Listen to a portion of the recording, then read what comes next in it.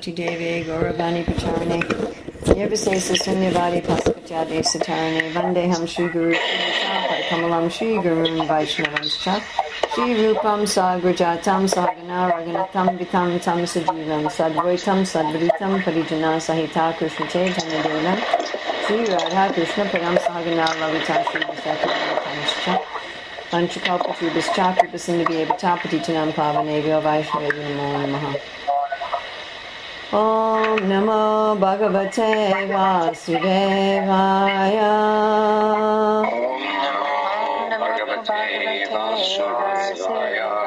Om Namo Bhagavate Vasudevaya.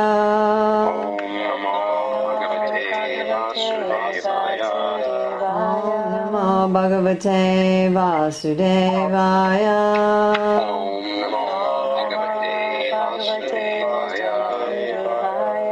November 2nd, 2015, Skype class from Hilo, Hawaii, reading from Srimad Bhagavatam, Canto 3, Chapter 7, further inquiries by Vidura, Text 11. Yata jale chandramasa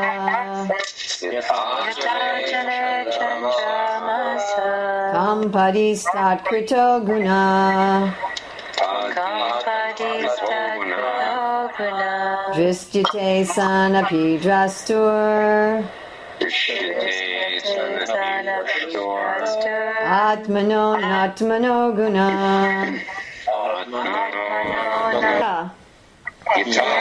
as jale in the water chandramasaha of the moon kampa adi quivering etc. Tatkrita done by the water. Gunaha quality. Drishyate it is so seen. Asanapi without existence. Drastu of the seer. Atmanaha of the self. Anatmanaha of other than the self. Gunaha quality. Translation and purport by Srila Prabhupada. As the moon reflected on water appears to the seer to tremble due to being associated with the quality of the water, so the self associated with matter appears to be qualified as matter. Purport. The Supreme Soul, the personality of Godhead, is compared to the moon in the sky, and the living entities are compared to the reflection of the moon on water. The moon in the sky is fixed and does not appear to quiver like the moon on the water. Actually, like the original moon in the sky, the moon reflected on the water should also not quiver. But because of being associated with water, the reflection appears to be quivering, although in actual fact, the moon is fixed. The water moves, but the moon does not move. Similarly, the living entities appear to be tainted by material qualities like illusion, lamentation, and miseries, although in the pure soul, such qualities are completely absent. The word pratiyate, which means apparently, and not actually, like the experience of having one's head cut off in a dream, is significant here. The reflection of the moon on the water is the separated rays of the moon and not the actual moon. The separated parts and parcels of the Lord entangled in the water of material existence have the quivering quality, whereas the Lord is like the actual moon in the sky, which is not at all in touch with water. The light of the sun and moon reflected on matter makes the matter bright and praiseworthy. The living symptoms are compared to the light of the sun and the moon, illuminating material manifestations like trees and mountains. The reflection of the sun or moon is accepted as the real sun and moon by less intelligent men, and the pure monistic philosophy develops from these ideas. In fact, the light of the sun and the moon are actually different from the sun and moon themselves, although they are always connected. The light of the moon spread throughout the sky appears to be impersonal, but the moon planet as it is personal, and the living entities on the moon planet are also personal. In the rays of the moon, different material entities appear to be comparatively more or less important. The light of the moon on the Taj Mahal appears to be more beautiful than the same light in the wilderness. Although the light of the moon is the same everywhere, due to being differently appreciated, it appears different. Similarly, the light of the Lord is equally distributed everywhere, but due to being differently received, it appears to be different. One should not, therefore, accept the reflection of the moon on the water as actual and misunderstand the whole situation through monistic philosophy. The quivering quality of the moon is also variable. When the water is standing still, there is no quivering. A more settled conditioned soul quivers less, but due to material condition, the quivering quality is more or less present everywhere. Ita jale chandramasa kampadis tat krito guna dristyate san api drastur atmano natmano guna. As the moon reflected on water appears to the seer to tremble, due to being associated with the quality of the water, so the self associated with matter appears to be qualified as matter. So here's again Maitreya answering the questions of Vidura. And here he's answering them with analogies. That how is the soul entangled? How is it that we're in this world? How is it that we're here, particularly qualities? How is it that the pure soul seems to have all these bad qualities? Lamentation and illusion and anger and envy. And how do these things, how do they happen? How is that possible for the pure soul in whom they don't exist? So Maitreya is making the point that it's not real. He said it's like seeing your own head cut off. That it's not real, it's an illusion. And well, what about the qualities? What about all these negative, horrible emotions that I feel, and all of these negative qualities in myself, all of these nasty things about myself? Right? We try in this world to hide these nasty qualities from ourselves and others. We tell ourselves that our motives are good and we're a good person and we don't really mean any ill, and maybe our actions aren't so good, but our motives are good. And we put on all these deceitful masks to other people. I'm like this, I'm like that. Always trying to defend ourselves against these bad qualities, which are always overwhelming us. And here Maitreya is saying, really, these qualities have nothing to do with us at all. It's like the reflection of the moon in the water. And the water is quivering, but the moon, or even the moon rays that are hitting the water, it's not quivering. So we all have this experience of seeing the sun or the moon reflected on something. You see the moon reflected in the ocean, and there's the quivering quality. I mean, it's actually quite beautiful. Like Prabhupada says here, the moon on the Taj Mahal is beautiful. So, the sun is reflecting off the waves of an ocean. It looks like there's billions of diamonds glittering in the water. But they're moving, right? They're quivering, they're shaking, they're not steady. They're moving from one place to another, going out. And, right, if we had just even a small pond of water or a bucket of water and the moon's in that water, the moon looks like it's shaking. And even sometimes, if the water is still, it's not completely still. There's some degree of quivering. So the world, the people of the world are looking for a solution to these bad qualities. They're looking, how can we have world peace? I was thinking about this the other day. Many times politicians or beauty contest contestants, they'll say, oh, we are all praying for world peace. But mostly what we think about is our own peace, our own personal peace. How can I become peaceful?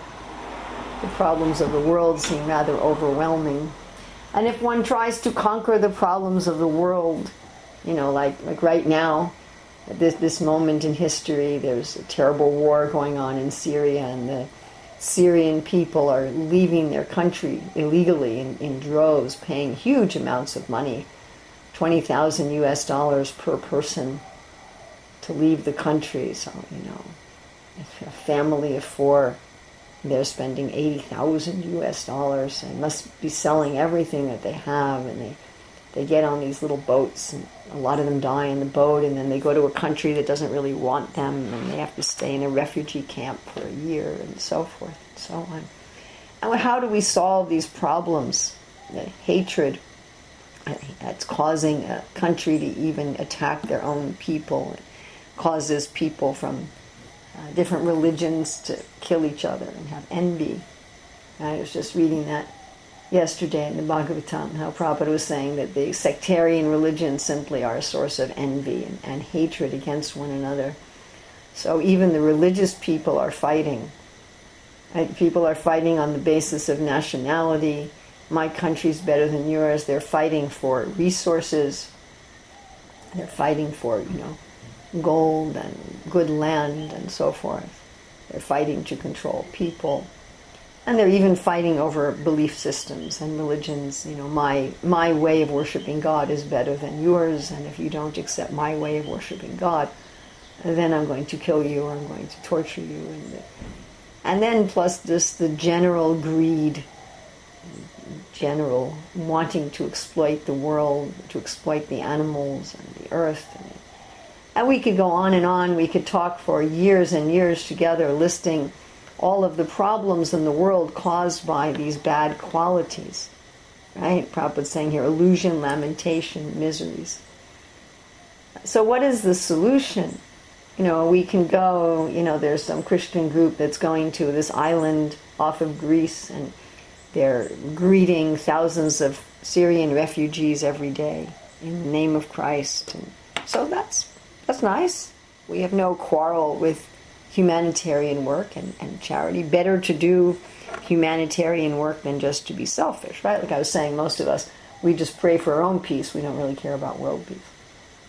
But these things don't really help in the long run because the qualities are still there. The qualities haven't gone away. But here is the real solution. It's a non-sectarian solution.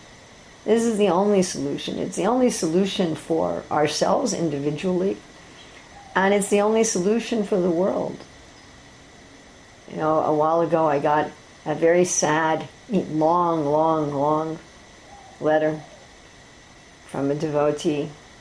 I'm having this horrible problem with my wife, and this horrible problem with my child, and this horrible problem with my business, and with my money, and everything in this man's life.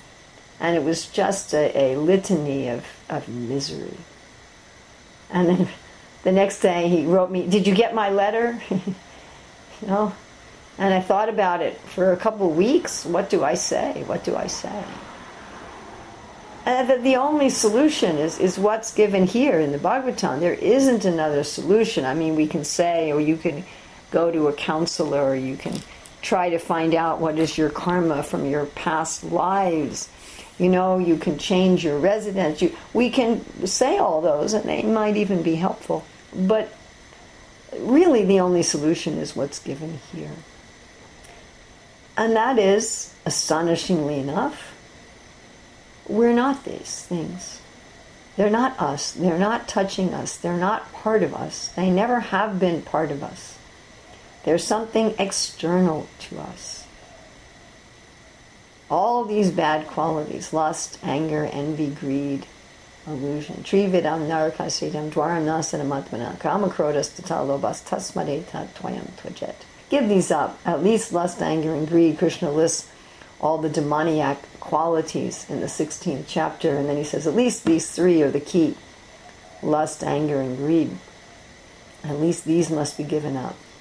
But that is so hard, right? You just say, I'm going to give up all my lust. Prabhupada tells the story that one king asked his minister, how long does a person have sexual lust? And the minister says, until the last moment of life. And the king says, well, I find it hard to believe. So the minister took the king to a man on his deathbed and said, bring your teenage daughter with you. And when they walked into the room, although the king's walking in the room, you would think the dying man would first pay attention to the king, but he's looking at the young girl with lust, and the king could understand. Even until the last minute, the lust is there. And anger. Great sages like Vishramita He may have finally conquered lust after his dalliance with, what's her name? Menaka. But then when Ramba came, he was so angry that he actually harmed her, turned her to a stone in his anger. And we find that so many stories in the Bhagavatam about these great sages who just become angry. Right? There was a sage who cursed Indradyumna Maharaj to become an elephant. Cursed somebody to become a crocodile. I mean, the Shastra is full of these curses of these brahmanas who were in the mode of goodness. And greed. It's so hard to say, okay, I've had enough. I've had enough. I'm satisfied. I was reading about this man who decided to stop creating trash, and one of his ways was when he wanted to buy something, he forced himself to wait at least a week, and then another week, and then eventually he just wouldn't buy it. But we're thinking, oh, I need this, I need that, I need this, I need that. And this also, greed is never satisfied. But actually, we can't get right. We can't get rid of these qualities on our own. I mean, we've tried. All of us have tried. We've tried on an individual level. We've tried on a group level. And it doesn't work. In fact, what happens as the ages go on is these bad qualities increase and increase and increase. The legs of irreligion get broken one after another. Austerity, cleanliness, truthfulness, mercy. It's such a merciless time in human history. And the Lord has to come personally and just come as Kalki. Dhumaketamiva kimapi karalam. He comes as like a comet and destroys everybody and again creates a beautiful garden-like paradise of Satya Yuga. And we come in the humans come in the Satya Yuga, and gradually everything degrades and degrades and degrades. And again, it has to be restarted by the Lord constantly, right?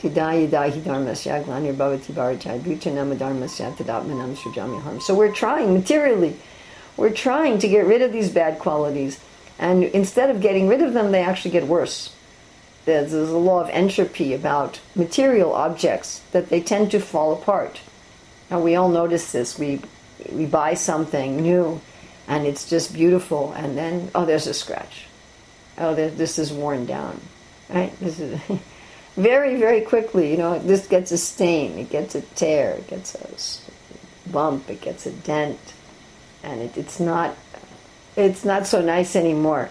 So the same with the qualities, that we're trying and trying and trying to get rid of the bad qualities, but they just get worse.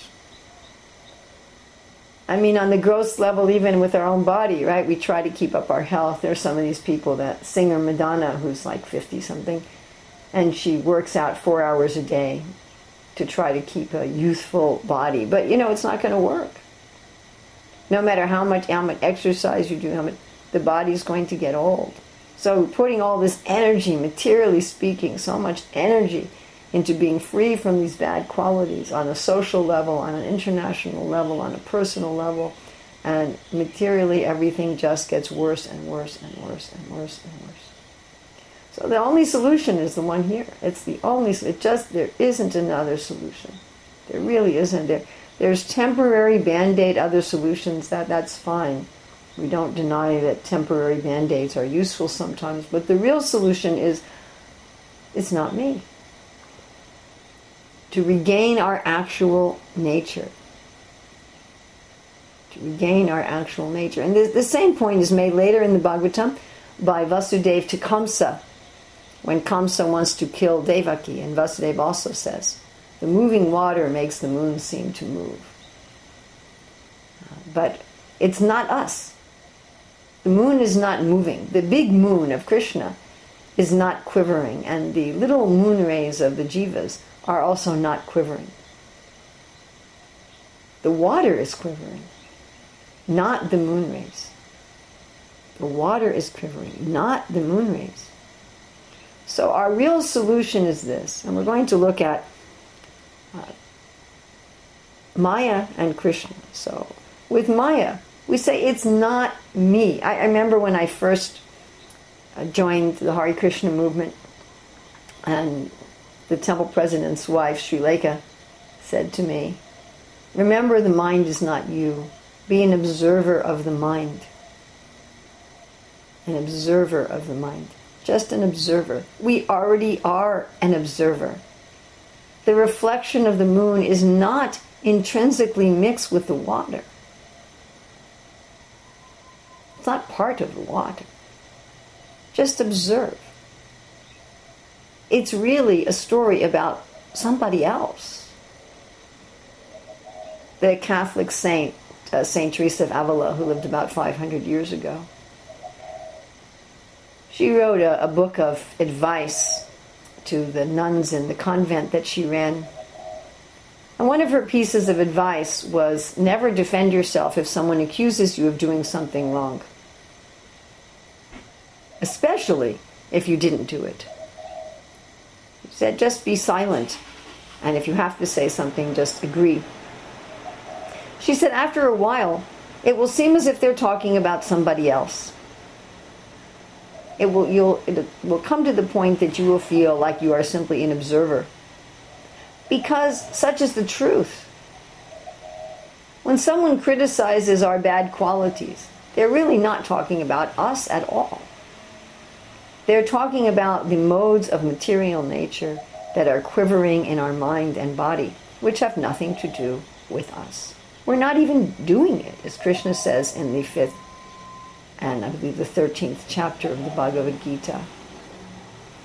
We're not doing these things. We're not sitting, standing, talking, eating, evacuating. We're not doing it. We're just an observer. Be an observer. And how does one be an observer? We don't want to be an observer. We want to become immersed. A person reading a book, watching a film, playing a game.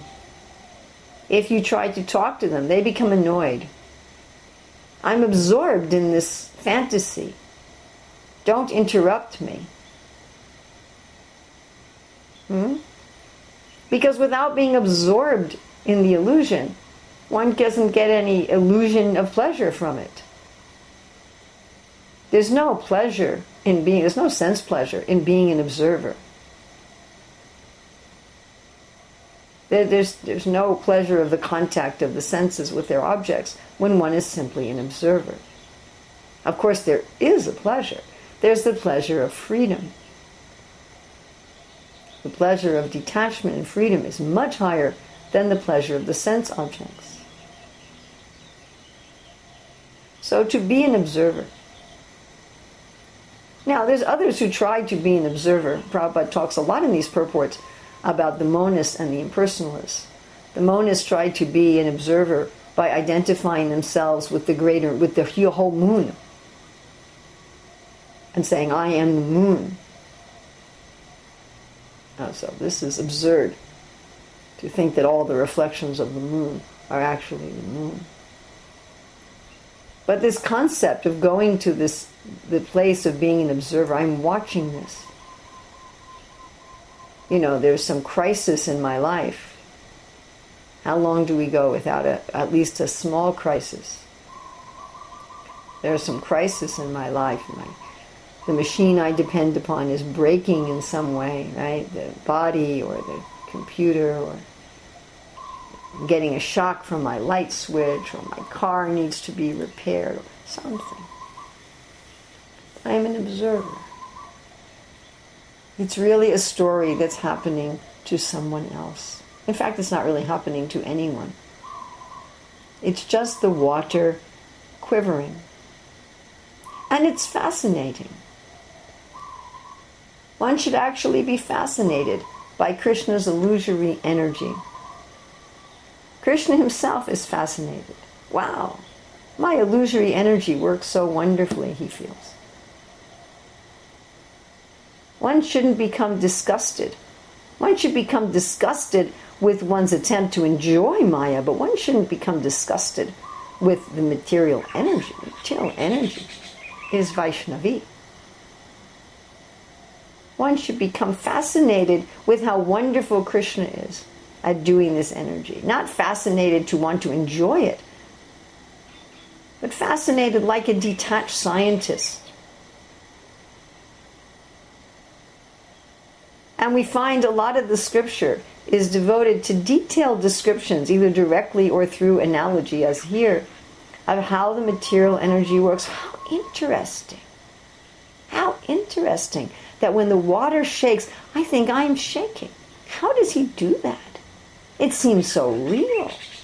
It seems that I am angry. And it happens so fast. The lust, anger, greed, illusion. It happens so quickly and so imperceptibly, and it certainly seems to be me. Wow. How does he do that? How does he do that? Ordinary illusionists, other jivas who are illusionists, don't have that much power. Right? Somebody to try to create an alternate world in the movies, TV, and books. But they're not so expert in the dramas. You don't get drawn in so completely. But with Krishna's illusion, it's almost complete. I mean, every once in a while you say, what's going on here? And how intricately everything is arranged, although it's temporary, fleeting for a moment.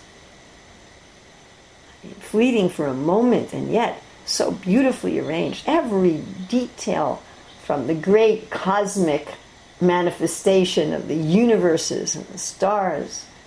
Karan Arnavajale Bhajatisma Yoga Nidramananta Jagadanda Saramakrupadhara Shakti Mavalambya Paramaswamurti. Down to the minute action of the cell, down to the little flecks of matter, the grains of sand, the crystals of salt and sugar, everything is amazing. And it lasts for a moment. One moment. By Lord Brahma's calculation, our human life in Kali Yuga is 8 billionths of a second. And in that 8 billionths of a second, so many stories, so many plots and subplots unfold. So many amazing things happen. What movie director would have so many things happen in 8 billionths of a second? Some creatures that live less than human beings, and still their bodies are so intricately done and amazing. So we should be appreciative.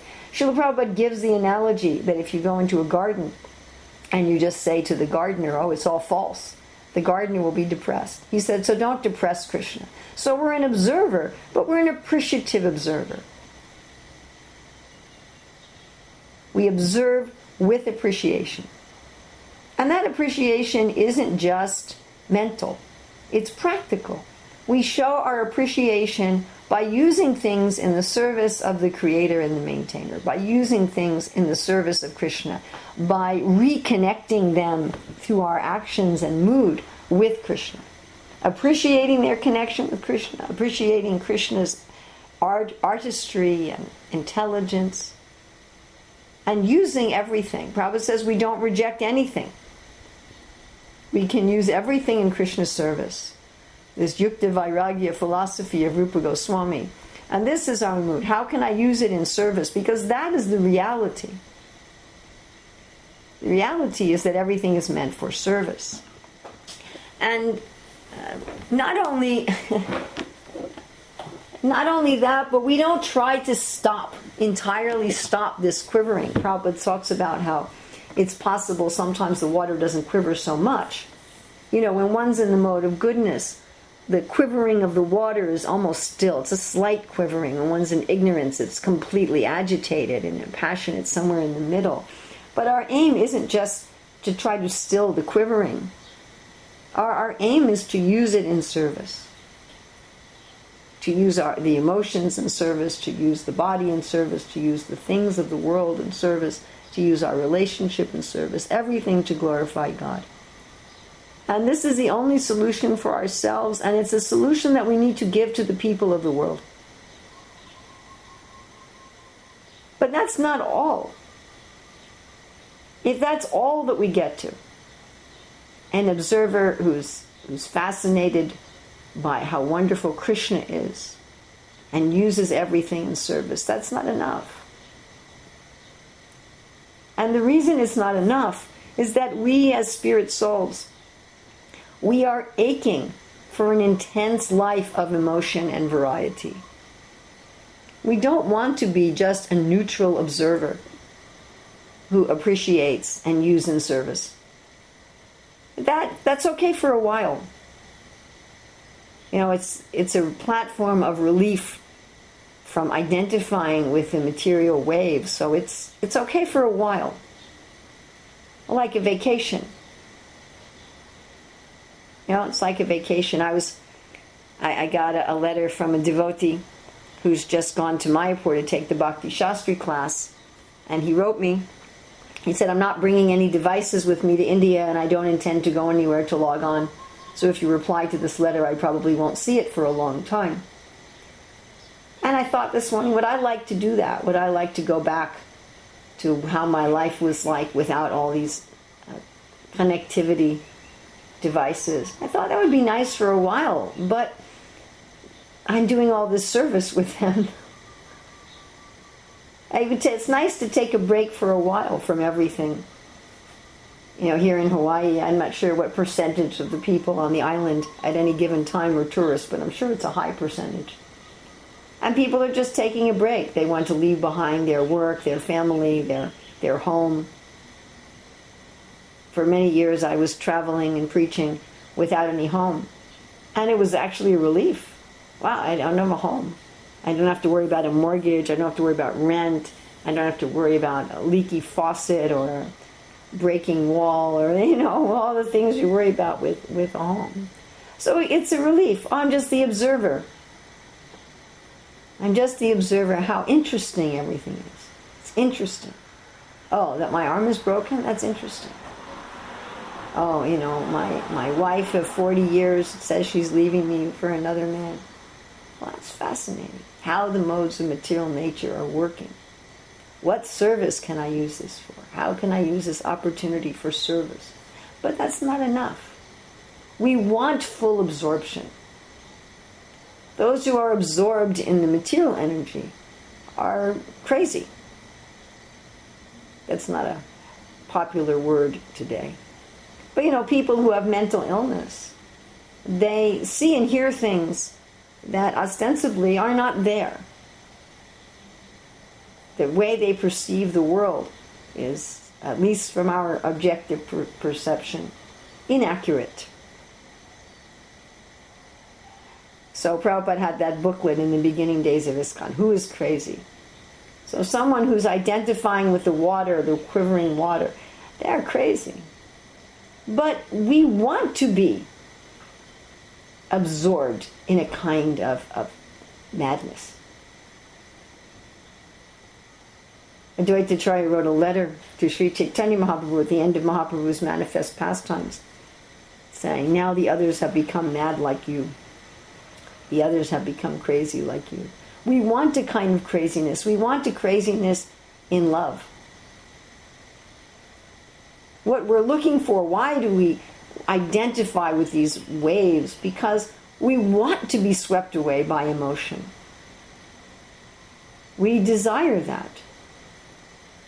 Perhaps such is the reason why the human female body is considered by the Vedas to be spiritually not as desirable, because the female psychology tends to be more swept away by these emotions.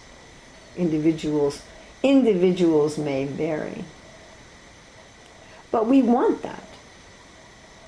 Right? And the lower you go, the more you're swept away by emotion, right? The animals, they're just completely bewildered by their desires and emotions. But we want that. Even very high class human beings, even people very much in the mode of goodness, they still want to become swept away by emotion and be absorbed in something. It's natural for the soul. So we need the positive. As Bhaktisiddhanta Saraswati said, we don't just want anartha nivritti, we want artha pavritti. We want to become absorbed in the positive. And this also, as a solution, must be given to the world. Simply detachment is not enough. Even detachment in fascination and using in service is not enough. using the material energy in service is not our original constitutional position ultimately and fully. We have to be absorbed in the reality. Just to say it's not me. Neti neti. This quivering is not me. But who am I? Aham Brahmasmi. Okay, that's general. I am a soul. But that will not satisfy. Just like so many times when children are adopted, as they grow up, they say, who's my father and mother? It's a funny question, I think, because, aren't the people who raised you, aren't they your father and mother? Why do you need to find your biological? Why is there this urge among the adopted to find their biological father and mother? It's a very strong urge. People will go through a lot of trouble often. Because we want to, who am I? What's my identity? Not just in general, I'm spirit. Well, you were somebody's child. Somebody gave birth to you. You have a mother and father. No, I want to know who specifically. Who specifically is my mother? Who specifically is my father? So in a similar way, we need to know who I am specifically. Not just I am a soul, but what soul? What's my nature? What's my personality? Srila Prabhupada in these purports really emphasizes that God is a person. The solution is not monistic. So through Krishna consciousness, we should be realizing our eternal identity. Not just in a general way. So instead of, it's not me, I'm the observer. It's me and I'm a participant. How do I participate in the Lord's pastimes? I mean, as a beginning devotee, we participate in the Lord's pastimes by using the world in His service, because Mahaprabhu's pastimes are going on here. And we may meditate on that as well, like the Brahmana who meditated on offering the deity sweet rice. So our internal meditation is like that. Our external behavior is like that. And as we advance, then we should start to have internal meditation. It should come. It has to come. Start of its own accord through mercy, invoked by our sadhana, received by our sadhana. But one starts to meditate on doing service in the reality. As Mahaprabhu would say, you always meditate on serving Radha and Krishna in Vrindavan. So some kind of service. So as our real identity awakens, we become not an observer, but a participant. We don't want to just observe Krishna's pastimes. We want to just be an observer of the changes in this world. Oh, that's interesting. But we don't want to just be an observer of Krishna's Leela. An observer of Krishna's Leela, that's like the demigods. They just observe Krishna's Leela. Of course, some of them incarnate and participate in it, as Lord Vishnu asked them to do. But many of the demigods are just watching. They shower flowers from the sky. But we want to enter into those pastimes. We want to participate in them. We want to have that mood of participation in them at the beginning stage in Vaidhi Bhakti, and we want to go into a specific stage in Raganuga Bhakti. And we certainly want to find them also totally fascinating, but in a different way. We want to be fascinated by how clever and wonderful the Lord is in His material creation. We want to appreciate Krishna's incredible dexterity, as we read in the previous purport, in the material creation. But we want to be even more fascinated by the spiritual creation. If I'm watching my beloved husband do his job, I want to be fascinated by how well he does his job. But I want to be more fascinated when he's at home with me and we're having an intimate conversation. So we want to become more fascinated by Bhagavan than by Krishna's dealings in this world as Paramatma and Brahman and Kshirodakshai Vishnu. We want to become more fascinated by Krishna in Goloka Vrindavan. As Prabhupada writes, we should be captivated by the information of the spiritual world. It should be absorbing us. Mama Nusram Yujacha. While we're using the world in Krishna's service, we should gradually change our consciousness to be absorbed in, fascinated by, participating in the ultimate reality. And again, it's all about service. And we want to move from just using things in service technically. I'm driving this car to the market to buy some fruit to offer to the deity. I'm driving to the store to distribute Srila Prabhupada's books. We want the service attitude to pervade us. Trinata Pisa Nuchena Tarori Vasi Hishnuna Amani Namani Deta Kirtani Sadahari. We want that to be our mood, that I want to serve, I want to love. I want it to be about Krishna at the center. So those positives have to be there. As far as the quivering water, it's not me. And on the positive side, what am I? Who am I? Where do I invest my identity? For the material nature, wow, Krishna is so amazing and so fascinating and so artistic and creative and clever. And from the spiritual side, the same, but in a different context. The material side, he's so clever to make every grain of sand different and every snowflake different and the complexity that lasts for a moment. And on the spiritual side, how clever he is to expand himself in Ras Lila, to play with the cowherd boys and get defeated by them, to show the universe to Mother Yasoda in his mouth. Until we're singing the Damodarastaka. May it always be manifest in my mind, in my heart. This means fascinated.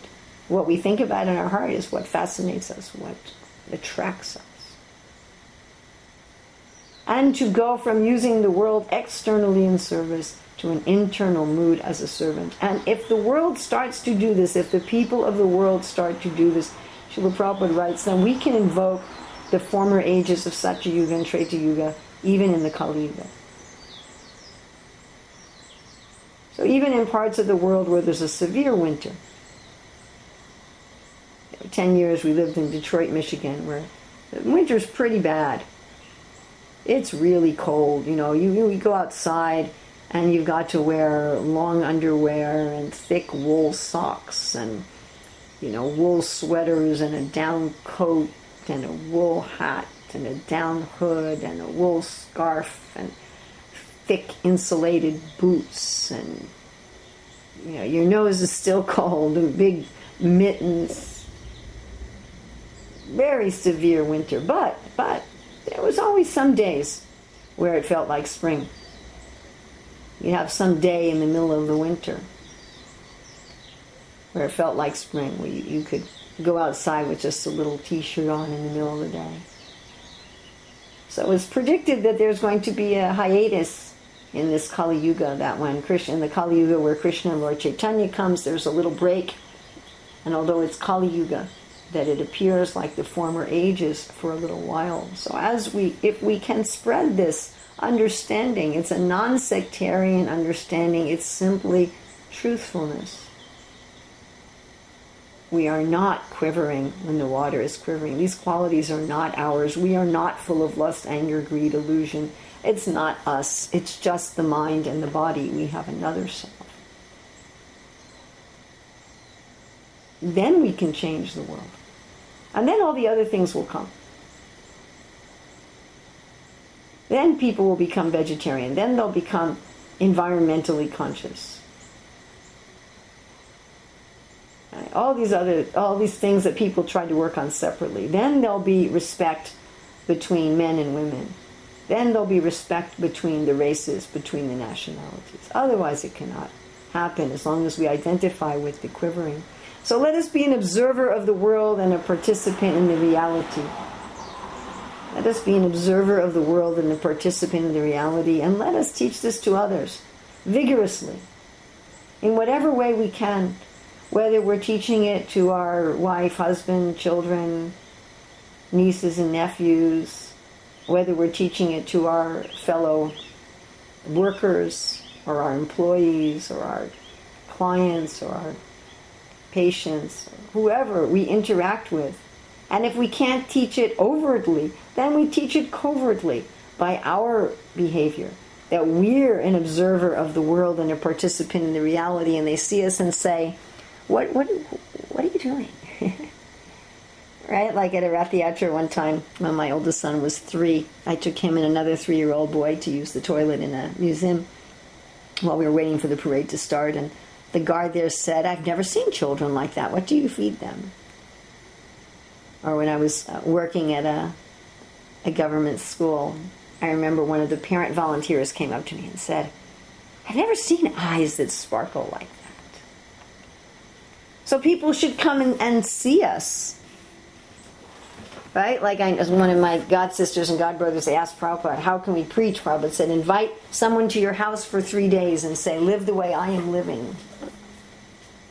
So we can preach overtly by distributing Srila Prabhupada's books, by distributing prasadam, by going on Harinam Sankirtan, by talking about Krishna. And we preach covertly by being, as Gandhi said, be the change you want to see in the world, by being a living Bhagavata.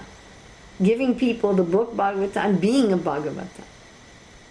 And that can change the world. Just see how one person, Srila Prabhupada, had such a huge effect on so many hundreds of thousands of people. Lord Jesus Christ has an effect for millions of people for thousands of years. We shouldn't think, "Oh, I'm such a small living entity, what can I do?" That's what we can do. You know, if you send $1,000 to the Syrian refugees, or you go on this Greek island and give them clothes, and that's nice. Better than being selfish, Krishna says. But if we really want to solve the problems of the world, it's not going to be solved as long as people identify with the quivering of the water on which their ray of moonlight is reflected. So questions, comments? Yukta Vairagya, in utilizing everything in the service of Krishna. Do you think there may be some exceptions? The butcher shop, the envy and arrogance within our hearts? Well, if you want to talk about a butcher shop can't be utilized in service, but all of the elements of the butcher shop can. I mean, the animals that are being killed can be used in service in their living state. The, knives and the equipment, I'm sure, all have some good utilization. It's something like that, like what is alcohol? Alcohol is just fermented organic material, and you can use fermented organic material as fertilizer in your garden. I mean, you can even use alcohol directly in some Ayurvedic medicines even. The herbs are dissolved in alcohol. So there's some way of utilizing everything. It's just a question of the form. As far as the lust, greed, anger, I think it's Narottam Das Thakur. I think so. Who writes this song about how I'm going to be using all these in Krishna service. Is that Narottam Das Thakur? Anyway, it's one of the acharyas that writes like that. I'm going to be using all these things because they have their original form. Just like Rupa Goswami says, the only price for attaining Krishna is greed. Greed is considered the worst of kama krodha, because kama and krodha, lust and anger, at least temporarily they can be satisfied. Hiranyakashipu was angry at Vishnu his whole life, but generally, if I'm furious at somebody, then once I express that anger, it's spent. I'm not angry anymore. It's gone. The feeling is gone. And lust, once one indulges in one's lust, then the lust is gone. Temporarily. But greed, there's not even a temporary cessation. They say everybody always wants 10% more money than they have. So you get 10% more money, and then you want 10% more than that, and you want and on and on and on. So it's the worst of those three qualities. And yet Rupa Goswami is saying the only price. He says the only price. He said that is the only price. Interestingly enough, when he says there's one price, he doesn't say humility. He doesn't say service. He doesn't say tolerance. He doesn't say any of those things. He doesn't list the good qualities. Rupa Goswami doesn't say the price is you have to develop these good qualities. He doesn't say that. He doesn't even say the price is performing sadhana. Oh my God. Prabhupada tells the story of this one thief who happened upon a Bhagavatam class going on in his village. And he heard the Bhagavatam speaker talk about Krishna's jewels. How Krishna's covered with all these jewels. And he became greedy. for the jewels. And he thought, I'm going to find that boy. This is what happened with Lord Chaitanya, that these two thieves wanted to steal his jewels. So this thief thought, I want to get these jewels. And the Bhagavatam speaker was saying that Krishna lives in the town of Vrindavan. So this thief thought, I'll go there and I'll steal his jewels. So he went to Vrindavan and he's looking and looking for Krishna. And Krishna actually appeared before him as a little boy, covered with jewels. And the thief said to him, oh, what a wonderful person. And Krishna says, what do you want? And he said, can I have your jewels? And Krishna, as a little boy, he said, I have to ask my mother first. She might be angry if I give them away. And he ended up melting into prema. So what sadhana did this thief do? What sadhana did? Nothing. He didn't do any sadhana. He wasn't, following Ekadasi and lighting a lamp for Damodar and chanting, 108 rounds every day and giving, and he wasn't doing any of that. And what good qualities did he have? He had no good qualities, and he had no sadhana, but because he had greed for Krishna. Now that doesn't mean that we should all abandon our sadhana and our good qualities. That's not the point. But the point is that this greed can be anger at the demons. Without some anger, how will one preach? Compassion is wrapped up with some anger. If I have compassion for the animals that are being slaughtered, the unborn babies that are being slaughtered, I have compassion for the butchers and the murderers. There's some anger in that love, isn't there? Yes. If someone I love is doing something that's harming themselves and others, then there's some anger that comes from that love. And there's a lust in a sense, not lust in the sense of selfishness, but there's a kind of great desire for serving Krishna and for pleasing Krishna. So yes, even those qualities, because all those bad qualities are just twists of something that's real.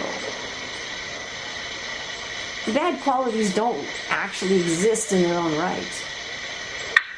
Evil doesn't have a tangible existence in and of itself. Evil simply means taking something and using it badly.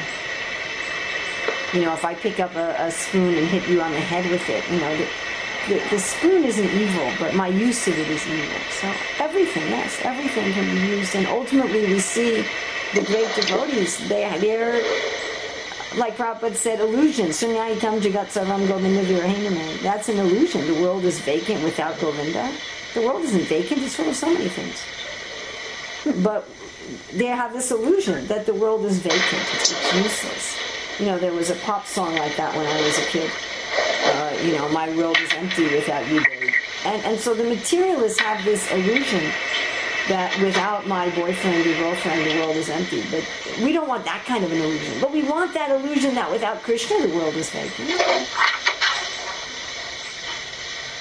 We want the illusion that a moment without Krishna is like a yuga.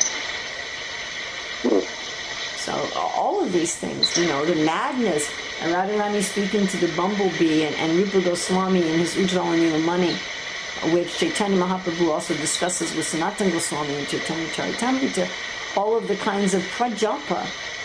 There's, I think, 10 kinds of prajalpa that Radharani speaks with the bumblebee. I believe it's 10 or 12.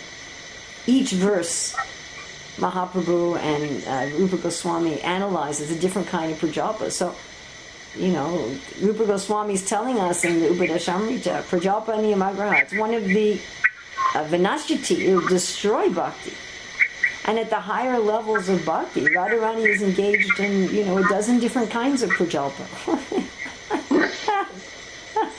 Or who was it? Was it Raghunath Das Goswami? I think it was Raghunath Das Goswami who said, I'd rather hear the village talk of the residents of Vrindavan than the philosophy of the monists. What are there's a place in Nectar Devotion where Prabhupada talks about how the cowherd boys are whispering messages messages to and back and forth between Krishna and the gopis. And Prabhupada says something, I don't remember the exact words, that none of it's really very important. Village talk, like in the ordinary world, you go to the grocery store, or you go to a doctor's office, dentist's office, there's so many magazines of gossip. I hate that they put it right by the checkout at the store. It's like, you're just standing in line waiting to pay for your stuff, and it's right in front of you, right? These people, of course I don't even know who they are, but I assume that they're famous people. This person is getting a divorce, and this person had an abortion, and this person's secretly in love with this person, and all this kind of stuff. Just useless gossip, Gramya Katha. But the Gramya Katha of the residents of Vrindavan, oh, did you see what Radharani was wearing? That necklace was too big for her. I don't think that's hers. This isn't a nectar devotion. Where it says that necklace was Krishna's. Because Krishna's taller, So that necklace was Krishna's. What is Radharani doing there? Do you think that Radharani got that from Krishna? It is village talk. And just, hey Jatila, you should hurry up and go out to the forest. Your daughter-in-law is not really out worshiping the sun. She's really with Krishna. You should go stop it, And Jatila goes out to the forest, and she sees a grove of dark trees, and Krishna just blends in, and she just sees Radharani sitting there alone, And then this is the village talk. And, Radharani's friends are complaining to Chandravali's mother-in-law, and Chandravali's friends are complaining to Radharani's mother-in-law, and they're getting each other in trouble, and, and the older, they're also talking, oh, did you know what Krishna did? And they're talking even about little things, oh, he pinched my baby, and my baby's crying, and he urinated on the floor, and look how he's eating the butter, and, that, so everything, yes, everything is there in the ultimate reality. Even competition. I'm going to touch Krishna first. I'm going to touch Krishna first. Is that all right? That's great. Thank you so much. I have a question, Mother Urmila. Yeah. Can I interrupt before you do? I just want to remind devotees, I had to mute about half a dozen of you. If you want me to unmute you, just text me.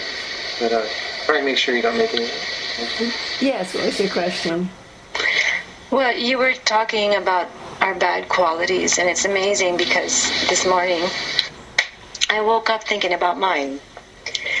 And I did feel a little overwhelmed by them. Couldn't be an observer. But I was thinking that it's getting in my way of my service. So. But they're not our bad qualities. It's not us. I mean, our lamentation should be, oh Krishna, I've identified with these bad qualities. But it's not me. Yes, but like, for example, humility. Let's say I'm seeing that I'm really not a humble person. That is one thing that I need to become more, is humble. To be able to, even Lord Chaitanya said, more humble than the blade of grass. How can I become more humble than the blade of grass? I got to get there so I can do this. Well, we can try to work on humility, and that's okay. However, the real solution is to stop identifying with the pride. Laugh at it. Mm-hmm. We can cry that we've identified with this pride for so long. This is very easy to see in another person. Right? When you see another person being prideful, it's so obvious that it's just phony. It's not authentic. Right. It's so obvious. The person is saying, oh, I'm really good at this, and you're thinking, this is crazy. It's not real. And it's laughable. the sorrow is that I've identified with this so long, and in my identification with it, I've neglected the Lord. And yes, we can do this, not on our own, but with mercy we can do this. We can look at all these bad qualities, which we're never going to get rid of materially. Never. Well, you have to try and try and try. And as I said, things tend to go down, not up in the world. But we can stop thinking it's us, because it's not me. I'm not an arrogant, nasty, envious, cruel, selfish. I'm a soul.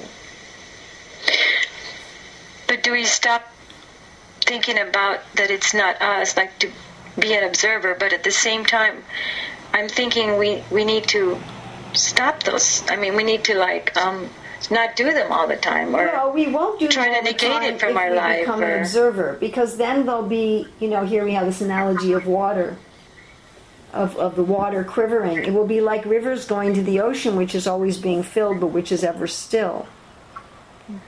The modes will still be there in Bhagavad Gita 14 chapter. I think it's 14:22, 22:25. Where Prabhupada says in that purport that as long as we have a material body and mind, it's going to be, if the material body and mind are going to be acting according to the modes. That's not going to stop. Trying to stop it is hopeless. It won't work. Yeah. But we have to become, Prabhupada said, neutral. Like Krishna says, one who does not hate illumination, attachment, and aversion when they appear, nor long for them when they disappear. Who knows that the modes alone are active. So you just see, this is the mode of this mode of nature right now. I like what Jed Bharat, when he felt waves of dissatisfaction. We have this analogy of waves again. So he had felt these waves of dissatisfaction at the insults of Maharaj Rahugana. So that's natural. If somebody insults us, if somebody disrespects us, if somebody, doesn't appreciate us, and so forth, it's natural to feel some waves of dissatisfaction. I mean, we are a living being. But it said he felt them in the mind, but he neglected them. And that's not repression. He just saw, this is the working of the modes of nature. Okay. This is the working of the modes of nature. It's not me. Who am I? Go back to identity. Who am I? I am a pure soul. I am a servant of Krishna. I am originally one of Krishna's cows or cowherds or gopis. And I'm just visiting here.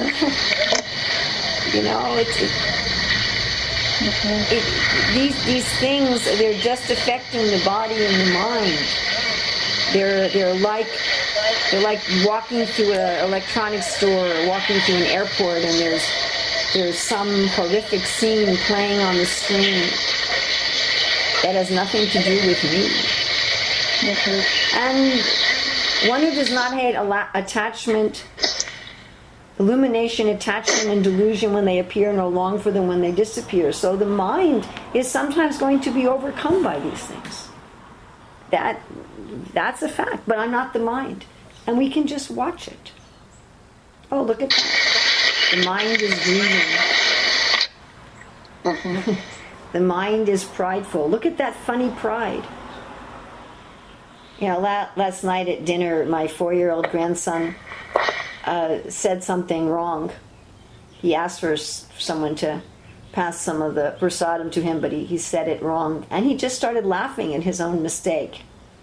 And my son said that's the way to deal with mistakes, to laugh at them, not to, defend them and get upset by them. And it's a general truth, to laugh at them.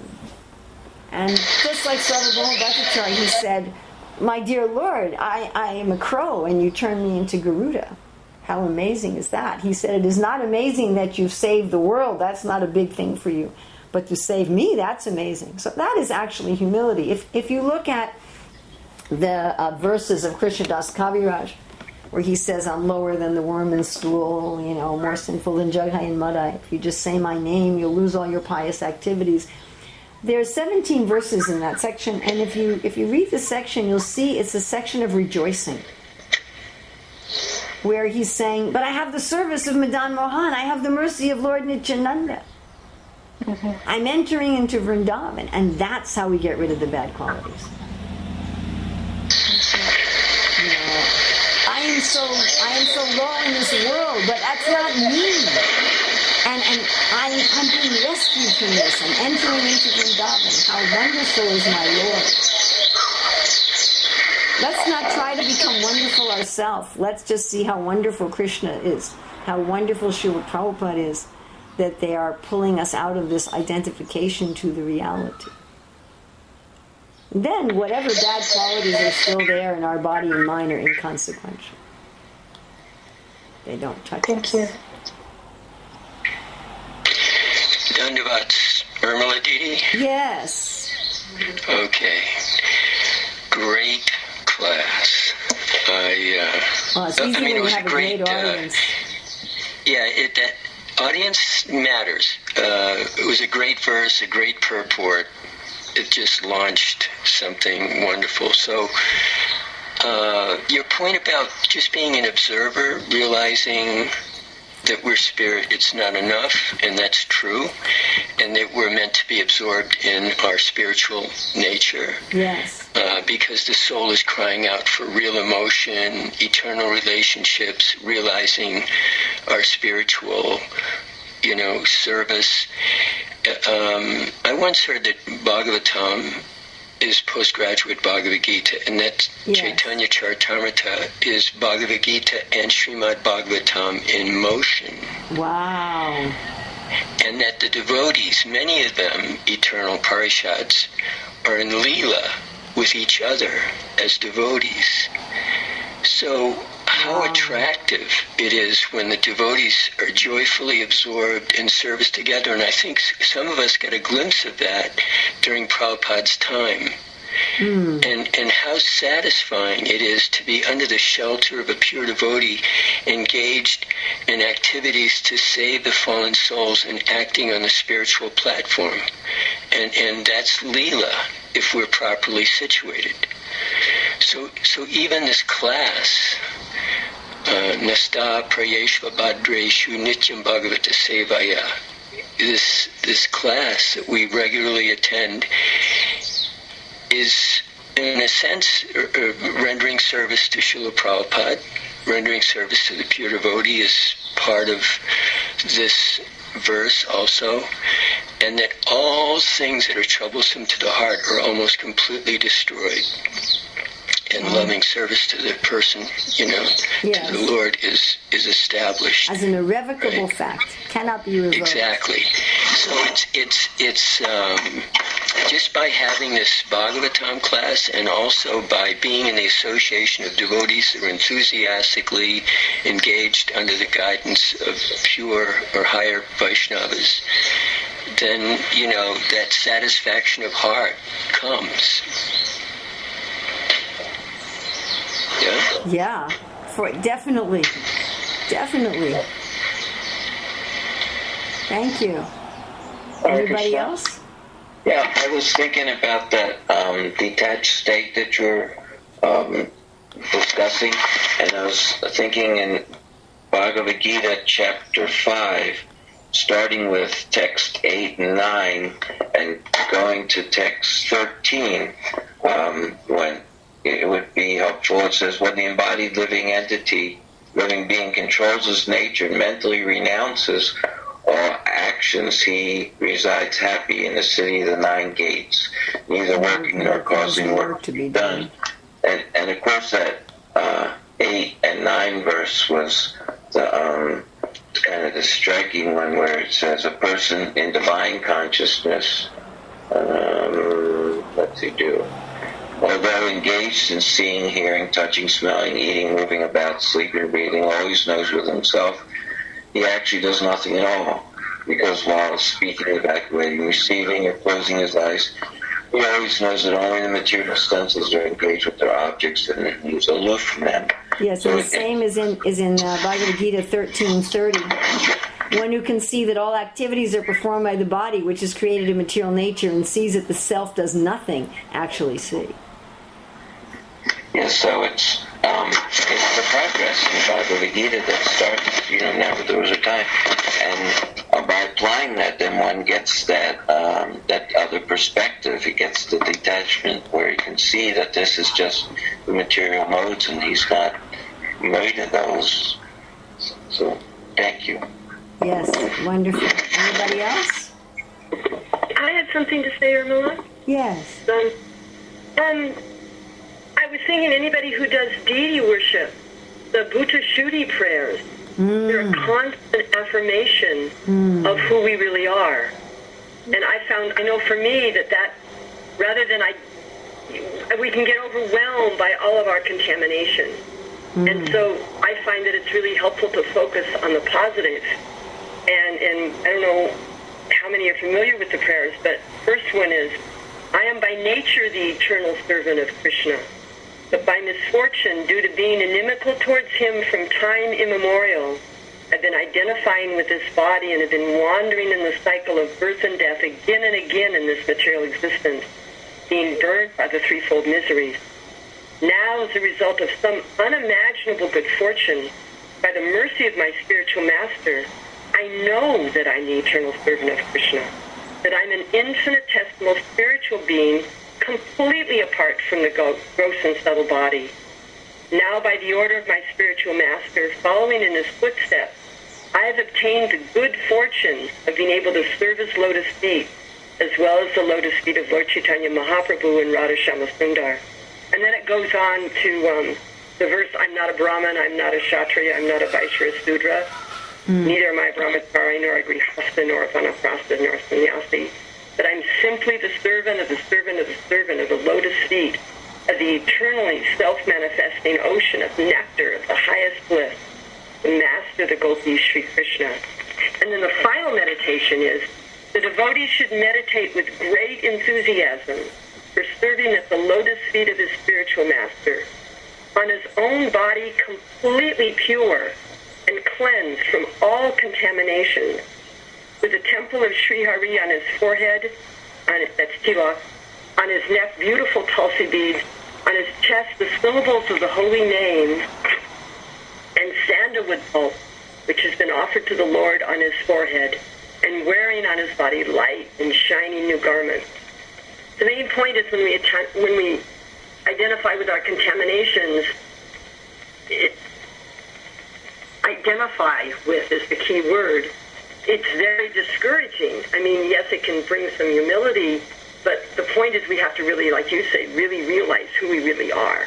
Yes, actually the real humility comes from realizing who we are, and then we feel humble and repentant for having identified with the false. Not for absorbing ourselves in our falsity. That's useful for a moment or two, but it's not the permanent state of joyfulness. Some lamentation and grief needs to be there, for sure, but it's not where we should live. Right. I find these prayers, I chant them every morning.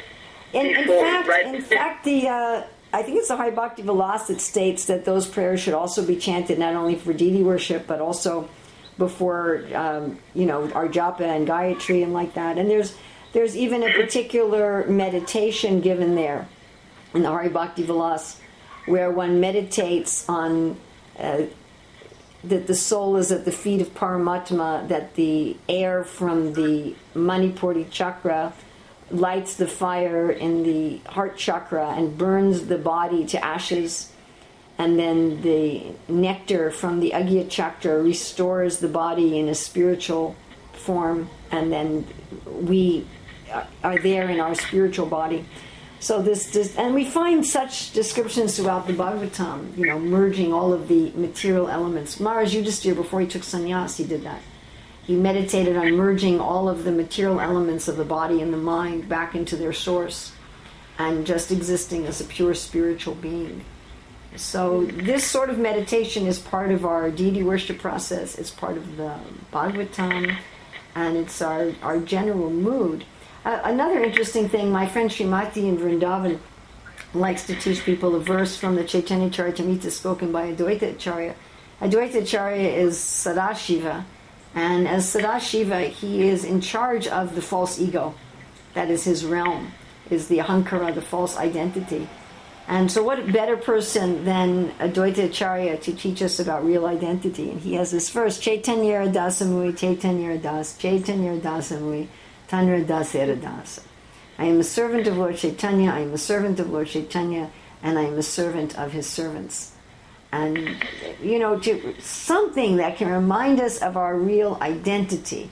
I am a disciple or a follower of Srila Prabhupada. I am a disciple of so-and-so. I am a servant of Lord Chaitanya and his servants. I am a pure spirit soul. Something. And when these bad qualities rear their heads, wait, I'm a soul. This is not me. I am a servant of Krishna. What would I do as a servant of Krishna? And I often call this the secret agent principle. That the American secret agent is in Russia and they have some cover occupation as a car dealer. But their real identity is that they're working for the American government. Their real identity is not that they're selling cars. And of course they have to be a very good car salesman because otherwise they won't be able to do their spying work. But that's not their real work. So we should be expert at our work in this world. But we're really secret agents for Krishna. We really work for his company. We work for Guru. We work for Lord Chaitanya. And that's what we're doing. And, if you're a secret agent pretending to be a car dealer, how much are you going to get wrapped up in the emotions and the difficulties of the car dealership? It's not your... That's the problem. We get wrapped up. We get wrapped up, and that's because we become an observer of the spiritual and a participant in the illusion. Switch it. Observe the illusion and participate in the spiritual. Srila Prabhupada ki jai.